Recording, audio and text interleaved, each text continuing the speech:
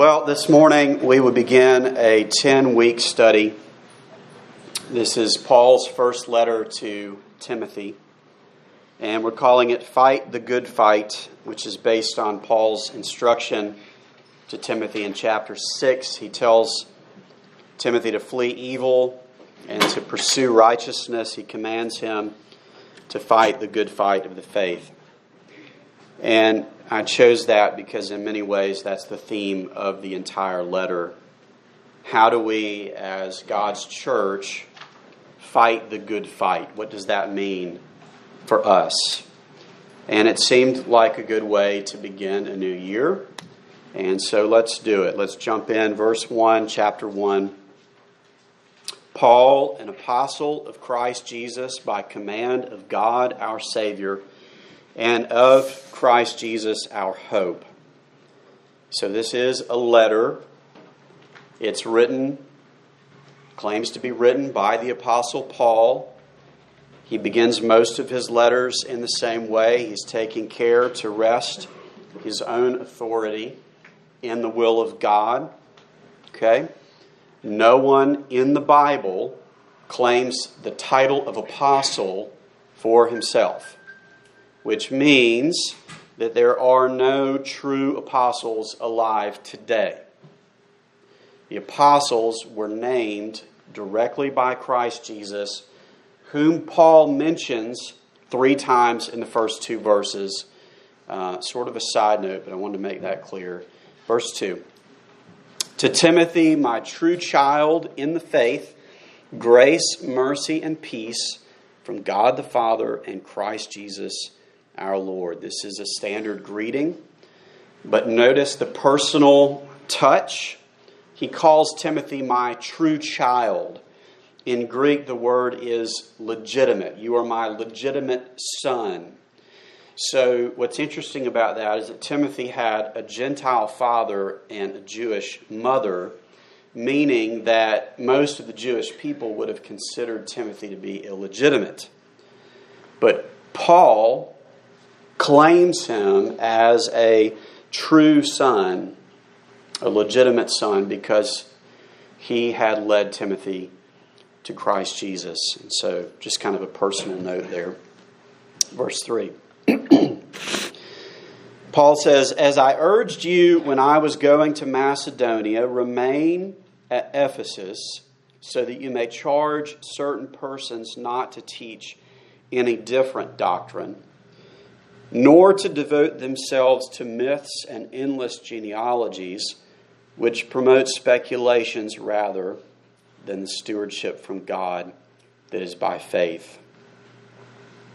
So Paul says that he left Timothy in Ephesus to help guide the church in his absence.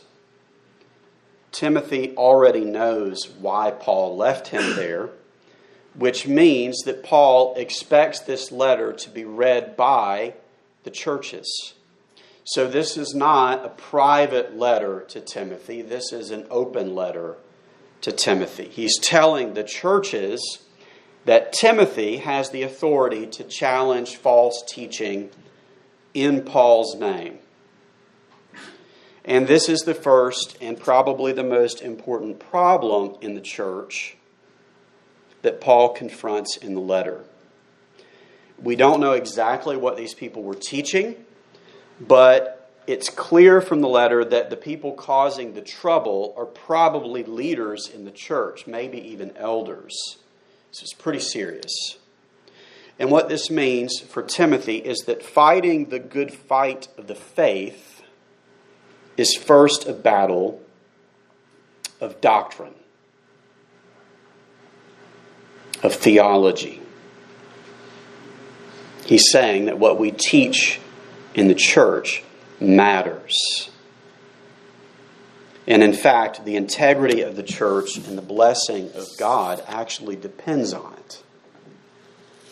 We need to know the difference between good doctrine and bad doctrine, especially our leaders.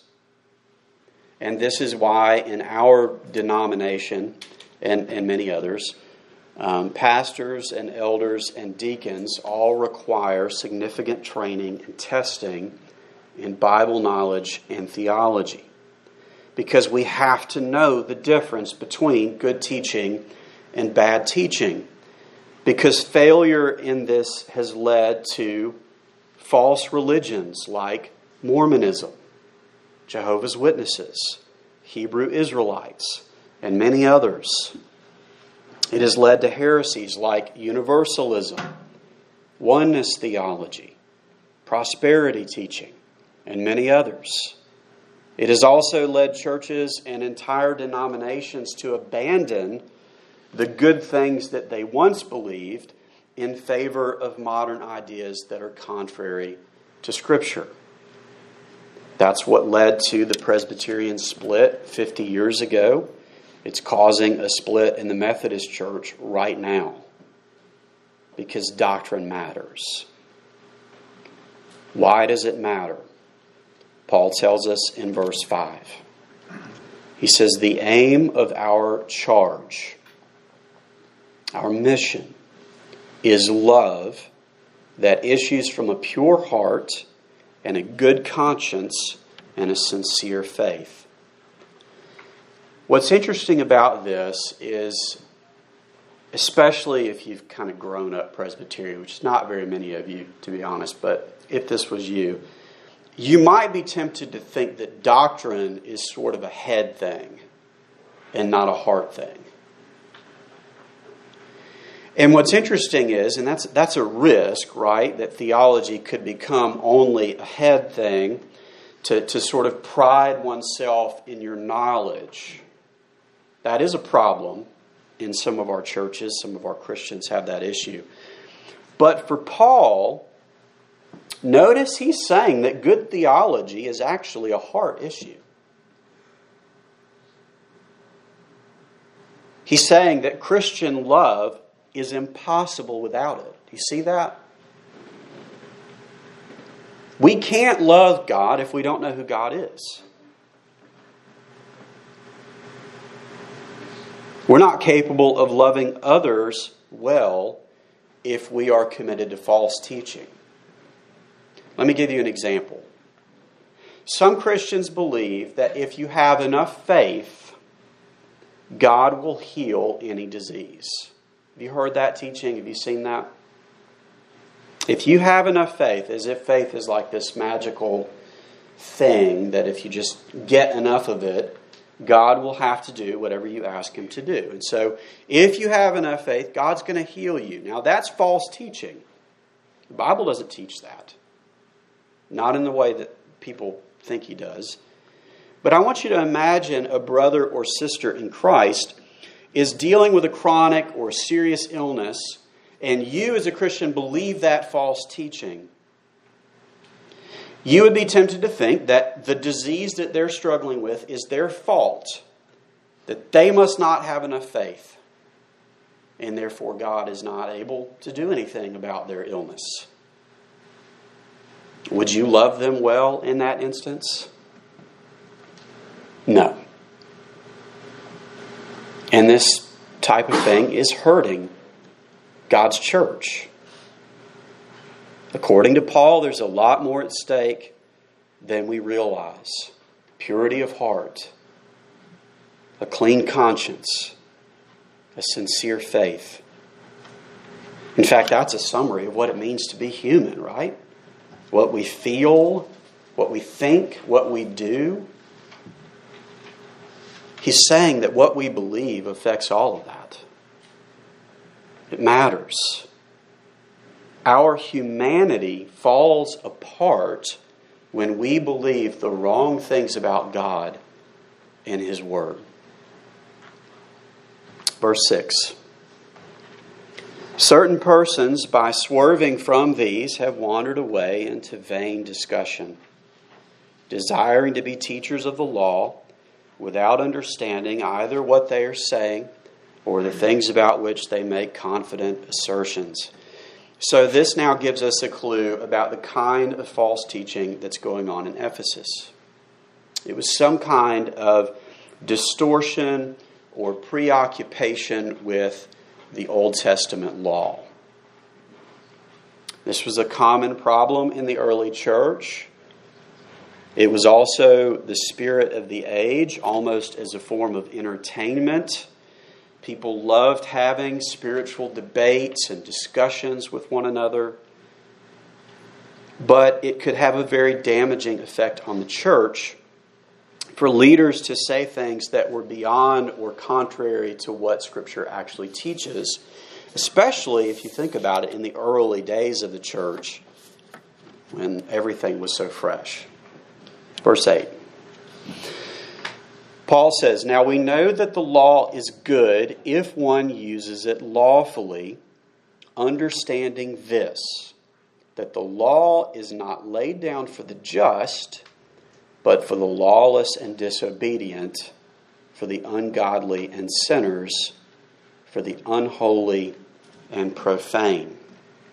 So Paul begins here to correct this error, and he does that by explaining the purpose of God's law. Used properly, he says, the law is good, which means that used improperly, the law is dangerous. And Paul actually spends a lot of time in his letters to the Galatian church and the Roman church defending this very idea.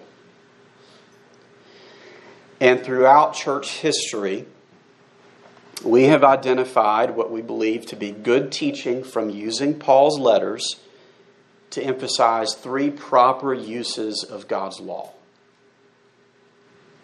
The first use of the law, we talk about it as a mirror. It shows us our own sinfulness and our need for forgiveness. That's the first use of the law. The second use of the law is civil. Okay, it has been used as a standard for protecting people from the harmful actions of others. So civil authorities use it in that way.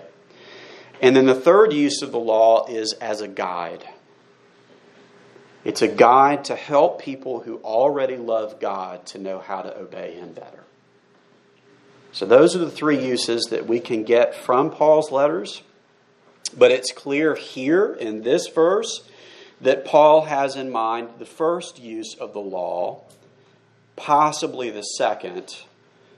But he says clearly that the law is for the lawless. It's for sinners. And then he gives some specific examples. Okay? He says, for those who strike their fathers and mothers, for murderers, the sexually immoral, men who practice homosexuality, enslavers, liars, perjurers. Okay? Now I want you to look carefully at that list. More than likely, your focus is on one or two of those groups of people. And we are going to talk about the specifics in a moment. But first, I want you to notice that Paul gives an example from the 5th, 6th, 7th, 8th, and 9th commandments in order. Did you catch that? It's not a random list. Some of Paul's lists are a little more random than this one. This one's very specific. The 5th commandment is to honor your father and mother. And Paul gives a particularly heinous example. Okay? The exact opposite of honoring your father and mother would be to strike your father or mother. The 6th commandment, do not murder, that's pretty clear. The 7th commandment, do not commit adultery. And Paul actually divides this one into two examples. One covers sort of heterosexual sin. The other is much more specific. Specifically, he says men who practice homosexuality. The 8th commandment is do not steal. And Paul here uses what I think would be the most extreme example he could have come up with. Stealing another human being to enslave them. The ninth commandment is do not lie, and Paul here, or bear false witness, Paul gives two examples, private and public, lying and perjury. And I want you to see this, because very often we will hear Christians, and maybe you've said this, we will say things like, all sins are the same. Have you thought that or heard that or argued that before? In one sense, that is absolutely true.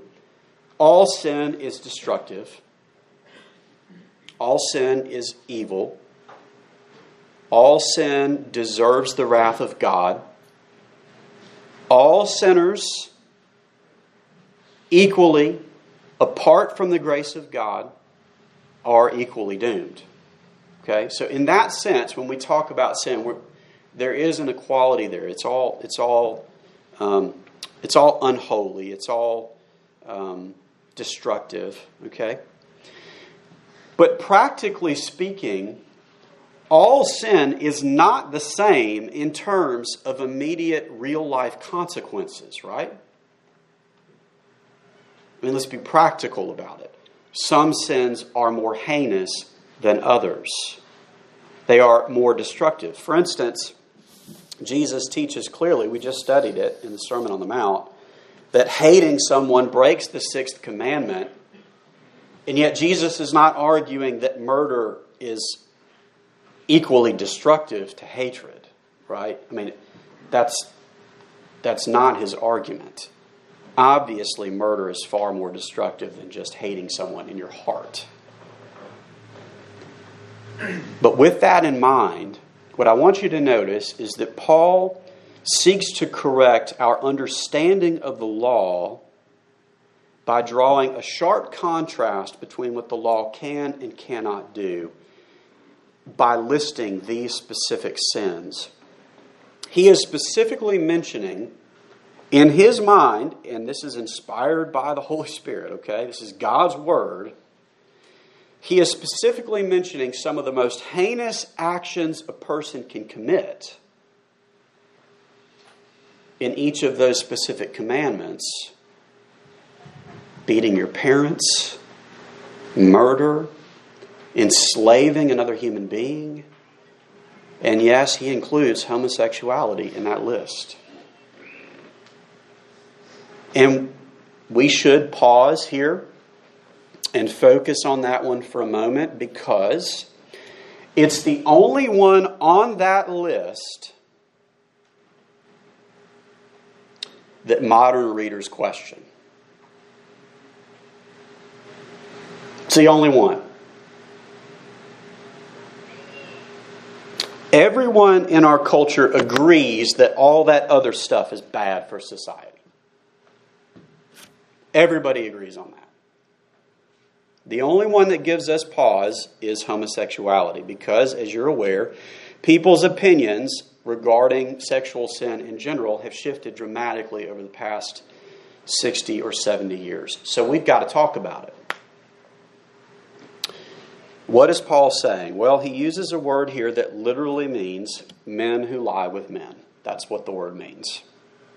This is not, as some have argued, a reference to male prostitution or pedophilia. There have been some modern interpreters that try to define that word in that way in an effort to excuse homosexuality. But if you just kind of look up the word homosexuality in the Bible and look at all the different ways in which it's used, the Bible as a whole is very clear that God, what his view of sex is.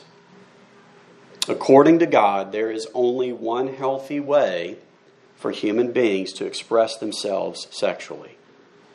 And that way is in the context of a marriage union between one man and one woman.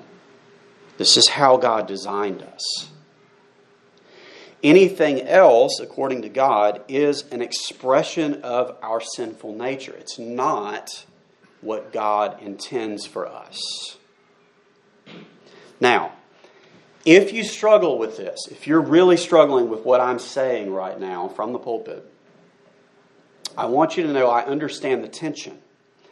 I understand the tension because we live in a world that is and always has been very sexually confused.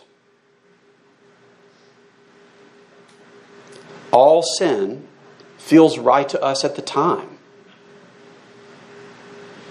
Our culture has a tremendous ability, a power to shape the way we think about these issues. And we should not be surprised that the world wants us to accept different definitions and lifestyles. But I believe the Bible is God's Word. And I trust what He says about this and everything else. And the church needs to stand its ground on these issues. Because we don't get to decide what qualifies as sin and what does not. I also want you to know this has always been a problem. This is not unique to 21st century Western culture. I don't need to remind you that some Christians once tried to defend slavery from the Bible. And that was clearly wrong. They were wrong for doing that. It's the very next sin that Paul mentions. Likewise, it is wrong today that some Christians are trying to defend homosexuality from the Bible. Same thing, different topic, different era. And I guarantee that whatever culture you were raised in, whatever time period you were raised in, you would have no problem with some of those things being listed as sins, but one or two of them might bother you. Because that's who we are. And that's why the law is equally condemning of us all.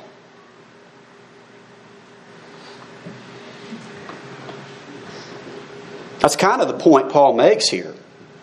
He's arguing with these so-called teachers of the law by saying that the law is pretty clear about itself. We know what the law says. We may not like it. We may struggle with it. We may completely disregard it and say it's garbage. But we know what God forbids. He's very clear about it.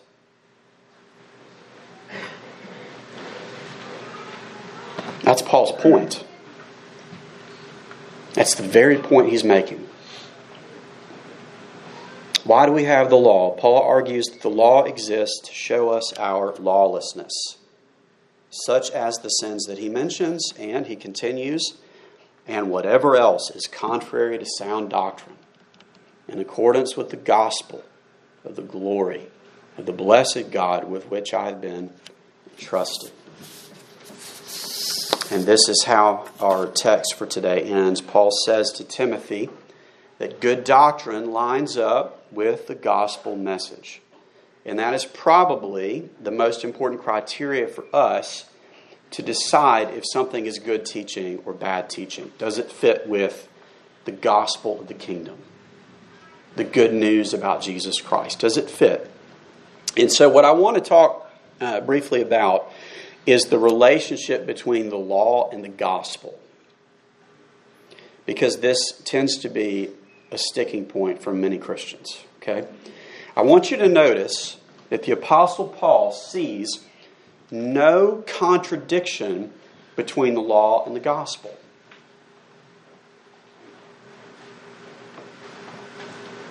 The moral code of the gospel is no different than the moral code of the law. Embracing the gospel of grace does not give us the freedom to reject God's law, to say that it is no longer relevant to our lives. The law does not become useless when we become a Christian.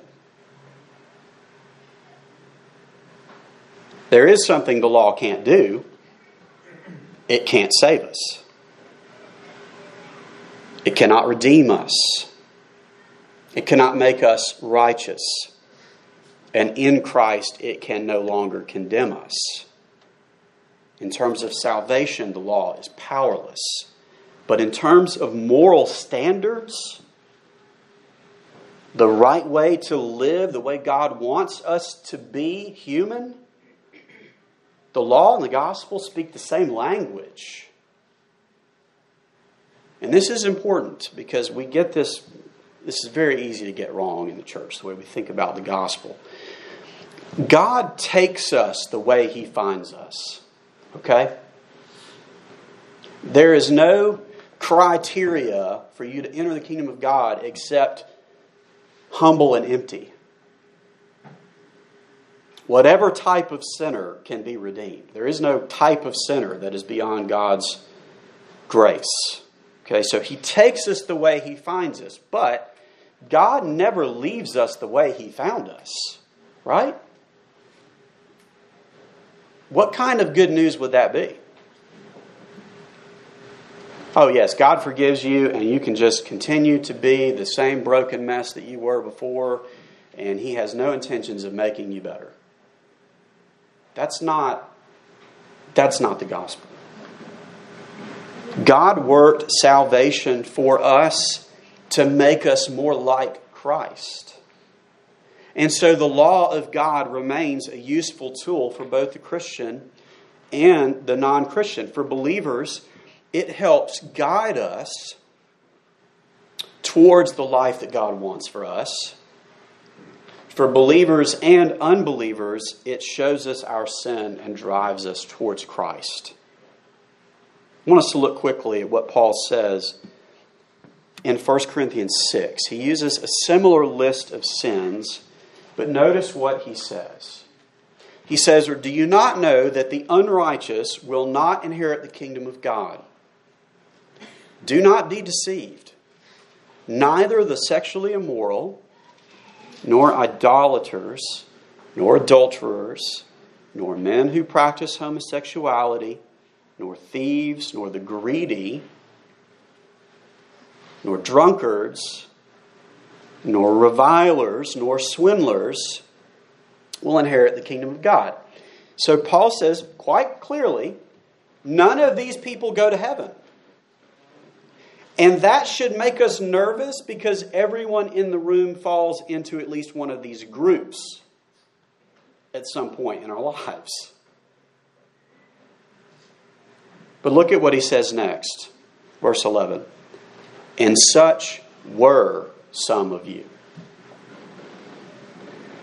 But you were washed. You were sanctified. You were justified in the name of the Lord Jesus Christ and by the Spirit of our God." Past tense, he says, in other words, believers are no longer defined by their sin. Now, we are still in the struggle. I am still a sinner, practically speaking, on a daily basis. Of course I am. To deny that would be to call God a liar, because that's who I am, right? But I'm no longer defined by my sin. My chief reality as a child of the King is washed, sanctified, justified in Christ. So, if we're going to fight the good fight of faith, we must know what God's law says and what it doesn't say. We cannot assume for ourselves what God is okay with and what He's not okay with. Right? We don't get to make that call. The world doesn't get to decide right from wrong. That's why we have God's law. Our job is listening to His voice, receiving His words with humility, and where the law reveals my sin, I must repent and trust in the work of Jesus Christ to fulfill the law on my behalf, because I can't do that. That is the only path into God's kingdom, right? But last thing I want to say, I want to encourage you. I want to encourage you to be humble in your engagement with some of these very difficult social issues. There is a lot of confusion right now in the world concerning gender and sexuality. And we should be patient and humble with people. But we absolutely do not have to affirm something that God does not affirm.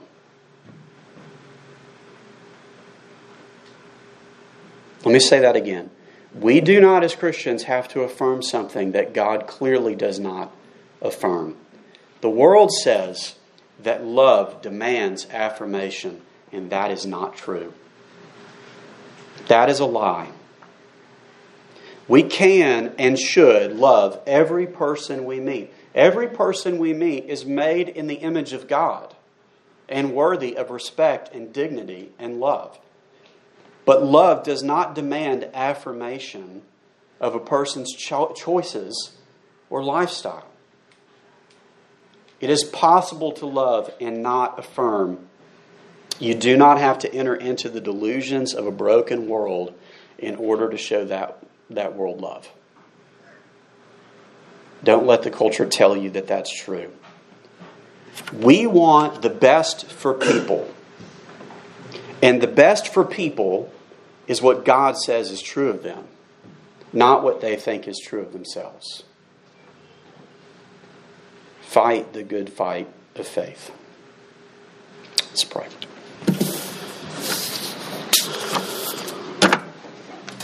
Lord Jesus, I know this was a tad lengthy introduction to this letter. In some ways heavy. Lord, I pray that as we consider these things, that you would humble us where there is pride and a difficulty to accept what you say. I pray that you would soften our understanding, help us to see. Lord, none of us in this room is better than anyone else. Father, your law is clear. Pray that we would first look to our own hearts to know the ways in which we have dishonored you. That we would seek your mercy. That we would rest in your grace. Father, help us to fight the good fight of the faith. We pray this in Jesus' name. Amen.